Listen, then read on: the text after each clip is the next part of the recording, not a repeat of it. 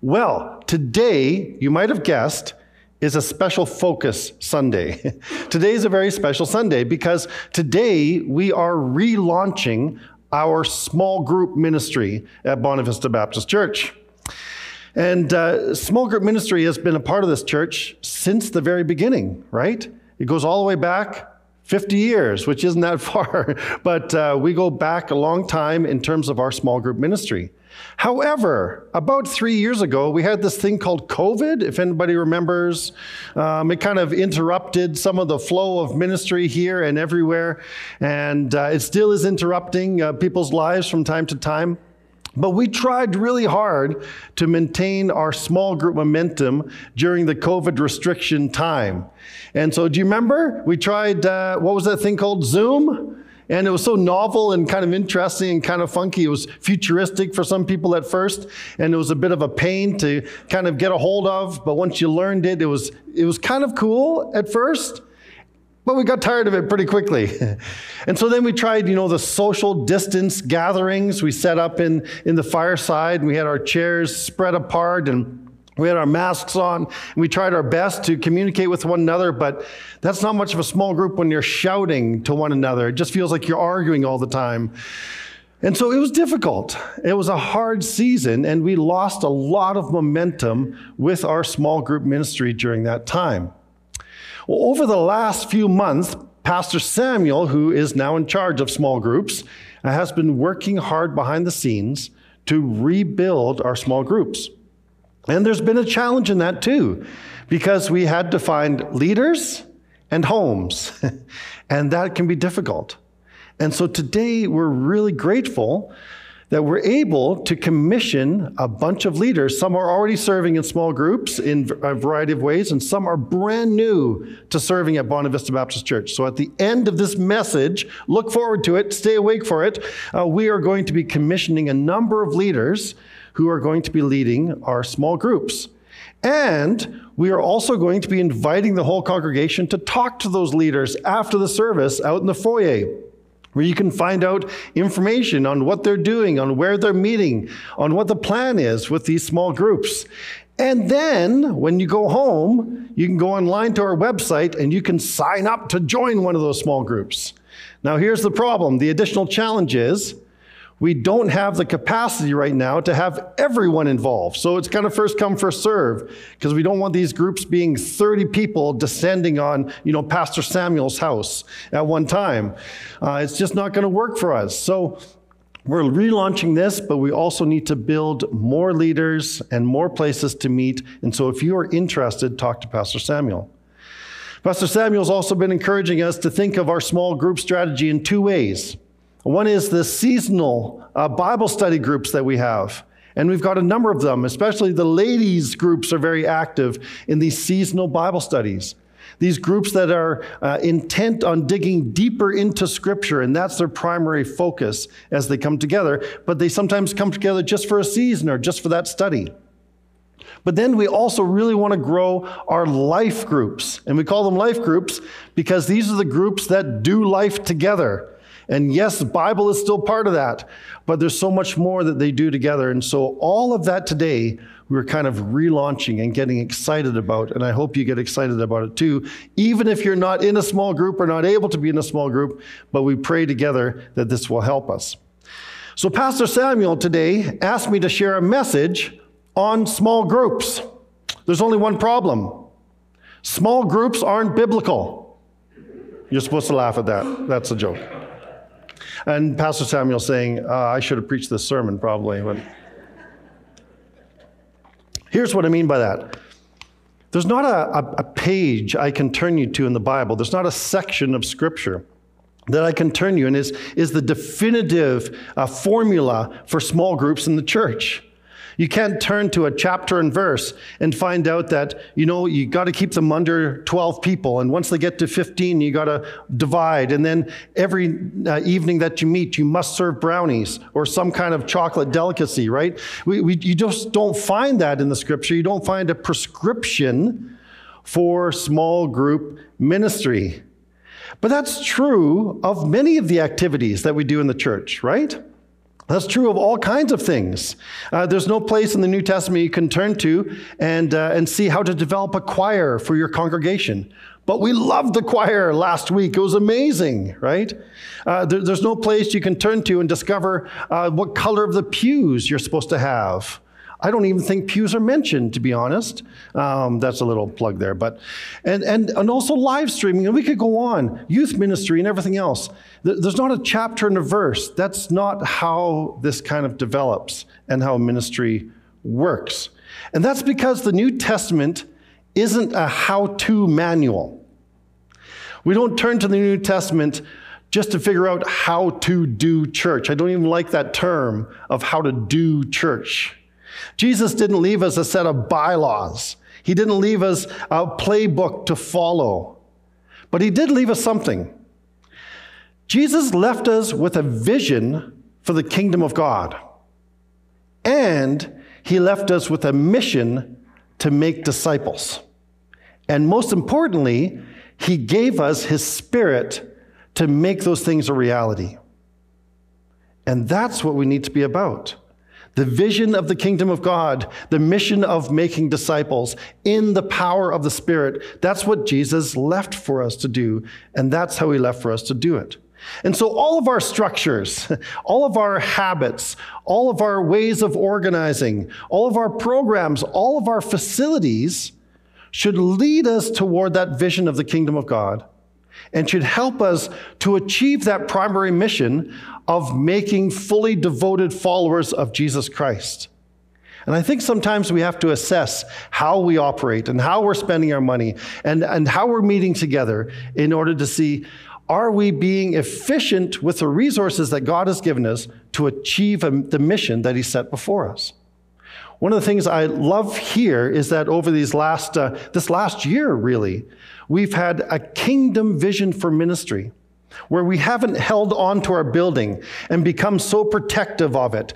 Well, we paid for those live streaming resources, and we pay for this building, and we pay for this parking lot, and we pay for all these things. We've actually opened up the doors, and 3 other congregations are sharing this building. I think that's a kingdom vision of ministry. And so our resources need to lead us toward the kingdom, toward this bigger vision. But these resources also have to be used to help us to become fully devoted followers of Jesus. So here's what I believe. I believe that small groups in the church can be powerful kingdom communities that effectively make disciples of Jesus. In fact, I think we're made for this. I think we're made for this kind of community experience. Remember back in the creation narrative, the creation story, this origin story that teaches us so much. There's so many good things. God, every day, I think, except for Monday, he said, it's good, it's good. You ever wonder why Mondays aren't good? Not even God said Monday was good, okay? It's good. He says all along, it's good, it's good, it's good. What's the first thing he said? It's not good. It's not good for the man to be alone. So I'm going to make someone compatible for him. This sense of human community is right at the very foundation of who we are as human beings made in God's image. We're meant to be in this kind of intimate community with one another. So whenever you hear someone say, all I need is God, all I need is Jesus, well, God says, no, you actually need one another. You need to be in community in some way with one another so you can encourage one another, so you can spur one another on to good works. And that's what I think small groups do for us. So we're going to turn today and read a short section out of the book of Acts.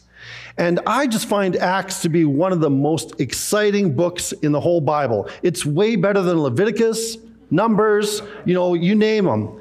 Acts is incredible, and it's called the Acts of the Apostles, but I think it could probably be called the Acts of the Holy Spirit, because that's what we find. And one of the things that makes it really exciting is that right after the day of Pentecost, you see the church just explode in a good way. It just grows exponentially, like almost out of control. If you turn to Acts chapter 1 and verse 15, you'll read this.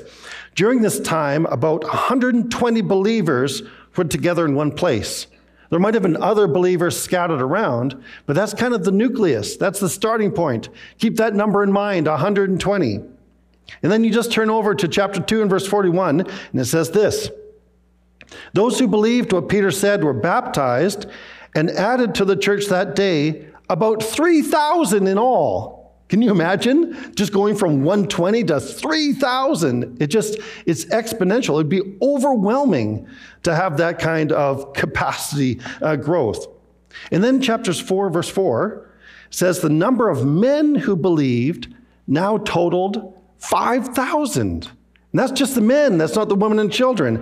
And then in chapter 5, verse 14, "Yet more and more people believed and were brought to the Lord, crowds of both men and women." They're not even counting anymore. It's just crowds. It's multitudes that are coming. And then in chapter 6, verse 1, it says this: "The believers rapidly multiplied." It goes from addition to multiplication. And we're just seeing this exponential growth of the church. It's kind of like this Holy Spirit just had this motto: go big or go home. And they went big. The church went big in a hurry. But here's the key of the church. The church went big and went home. And that's what we're going to find in our passage. So we're going to turn to Acts chapter 2 and verse 42 and just read a few of these verses. "All the believers devoted themselves to the apostles' teaching, and to fellowship, and to sharing in meals," there's the brownies, "including the Lord's Supper, and to prayer. A deep sense of awe came over them all, and the apostles performed many miraculous signs and wonders. And all the believers met together in one place and shared everything they had. They sold their property and possessions and shared the money with those in need. They worshiped together at the temple each day, met in their homes for the Lord's Supper, and shared their meals with great joy and generosity, all the while praising God and enjoying the goodwill of all the people. And each day the Lord added to their fellowship those who were being saved." When you read that, and when I read that to you and you hear it, don't you want to say, "Oh, I want to be part of that. I want to be part of that church. I want what they're drinking." I want to have that kind of joy. I want to see that kind of generosity. I want to see that kind of favor in the community. I want that. This kind of ideal community that we hold up as being the kernel seed of the young church. That's what we hold to. That's what we want. But here's a word of warning. Be careful about romanticizing the early church. I think that's been one of the problems in Baptist history. It's why we have so many splinter groups all along, right? It's because we have this thing called the pure church ideal.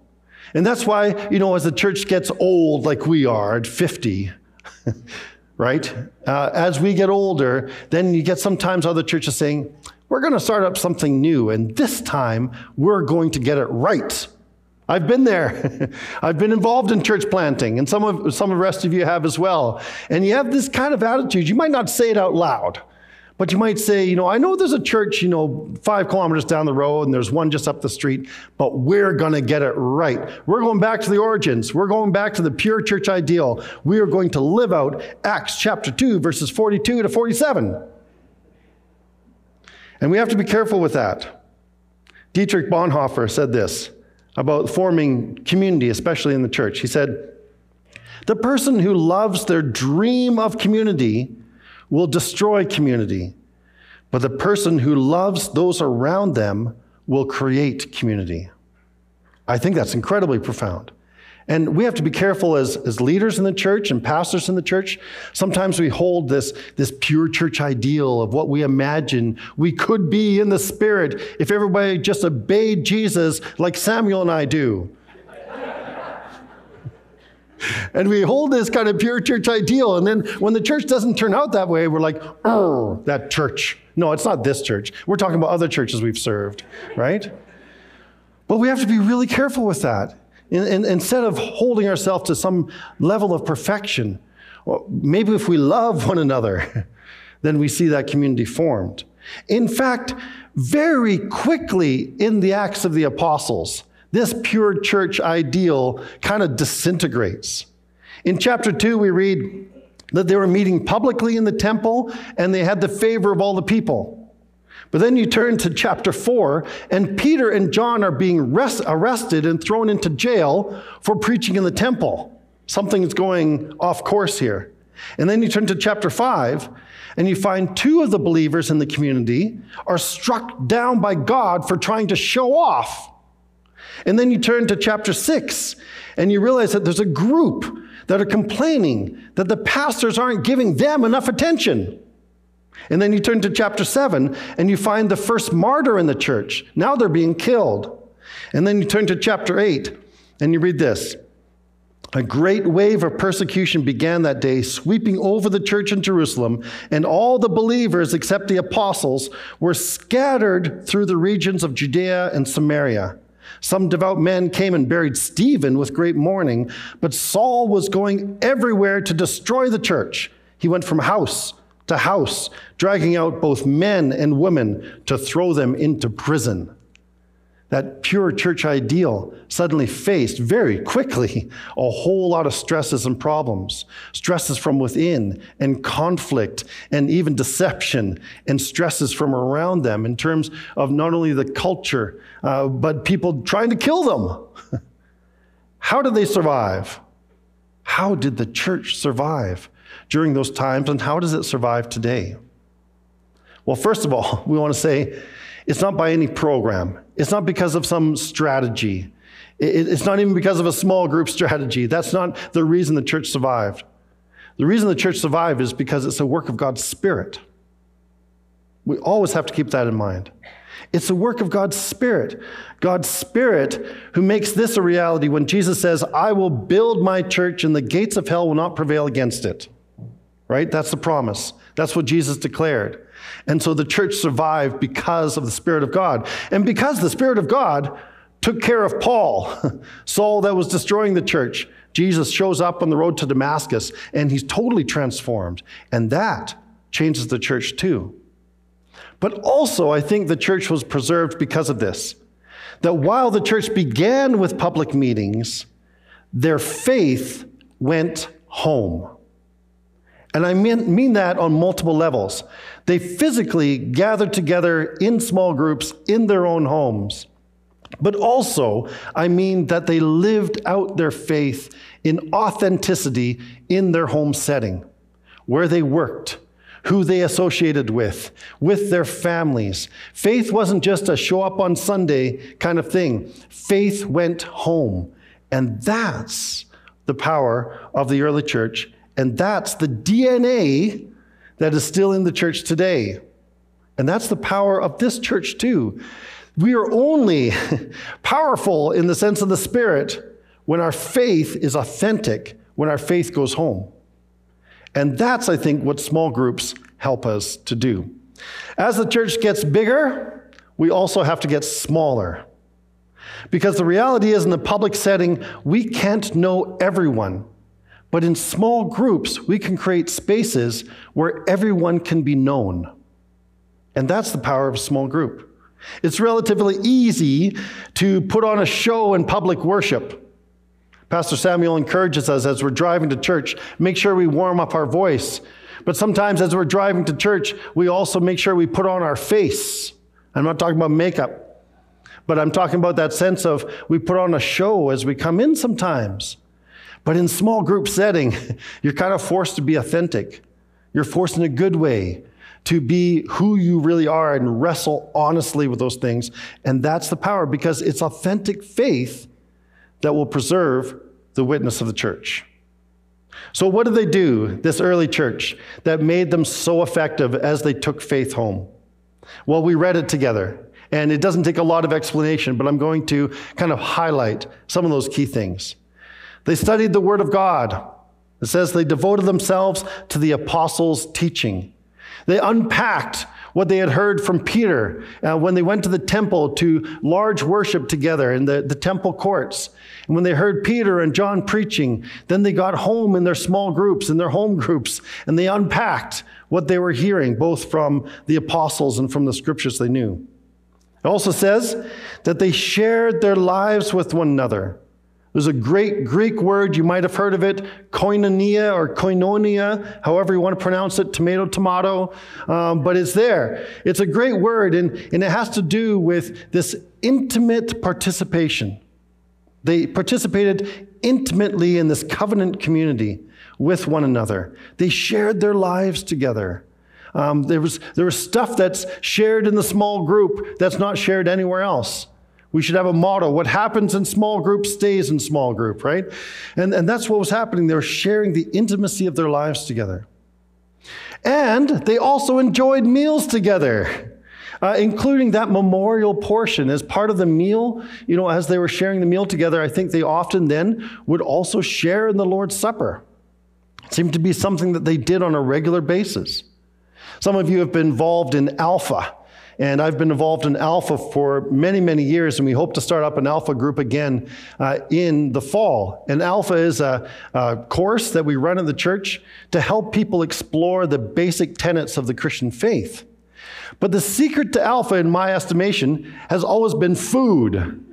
Because something happens when you come together around, whether it's a meal or whether it's around dessert or whether it's around coffee. There's a recognition of your common humanity, that we are hungry creatures. And at the same time that we're hungry for food, material food, we also hunger for the Spirit of God. And so food was part of this original gathering. They also mobilized their resources. This was incredibly important because as the Christian church took off, at first Jesus was a rabbi and they were tolerated in the temple, but they began to be put out of the synagogues and they lost their whole social net that they relied on. And so the early church began to sell off their possessions and make sure that everyone was cared for. One of the Roman Caesars, he said, these Christians, they're not only caring for their own poor, they're caring for ours as well. And he was mad at that, right? But that's what the early church did. They were willing to sacrifice in order to make sure that everybody's needs were met. They mobilized their resources. I love it when in our small groups, in our life groups, I've seen this over and over again, they mobilize to serve others. They pool their resources together. We've seen it at Christmas time, or we've seen it at crisis times. We've seen it when small groups serve with the mustard seed, or they serve someone in their community in need. That's what life groups do as well. Here's another thing that we read in that passage in Acts. They made room for others. Now, this is tough because of the structures of our homes sometimes only allow so much. And sometimes once you get too many in a group, it's hard to continue with that intimacy. But there's an evidence that they made room for others. As each day God added to their fellowship those who were being saved.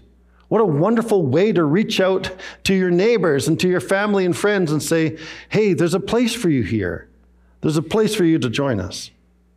And then finally, they committed themselves to prayer. Do you recognize all those features if you've been part of a small group before? Studying the Word, sharing the lives and intimacy with one another, enjoying meals together, mobilizing resources, making room for others, and committing to prayer. That's the essence of what we're doing together as we not only meet here, but as we take faith home, as we go to our small groups. And so this isn't a formula. I said at the beginning, small groups are not biblical. I said that tongue in cheek in the sense of it's not, you can't turn to a passage and find a formula.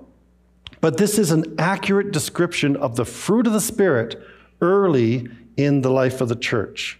And it's those same values that we embrace in our small groups today. And that's why we're so excited to relaunch small group ministry here at Bonavista Baptist Church. I believe that's actually how the church met the challenge of the exponential growth of the church. They broke it down into smaller groups. That's how the church actually endured persecution. And that's how the church around the world today still endures persecution. They meet in their homes. And that's how the church made disciples and proclaimed the gospel of the kingdom, it's through these small, intimate groups that had so much power in the Spirit. And so at Bonavista Baptist, small groups are essential. And like the very early church, we are able to meet in public, but we also want faith to go home. We would love to see everyone connected in some kind of small group, some connection that goes beyond Sunday, some kind of group for encouragement, for mobilization. We'd love to see everyone. And sometimes we have these affinity groups, according maybe to age, or according to service projects, or according to ministry opportunities. I actually think our choir, as they gathered together, was a kind of small group, because they made those relational connections, and so we can have that. But we can also have these seasonal Bible studies, but especially we long to see the development of life groups where you can become part of a special community, where you're cared for, where you're known, and where you can serve.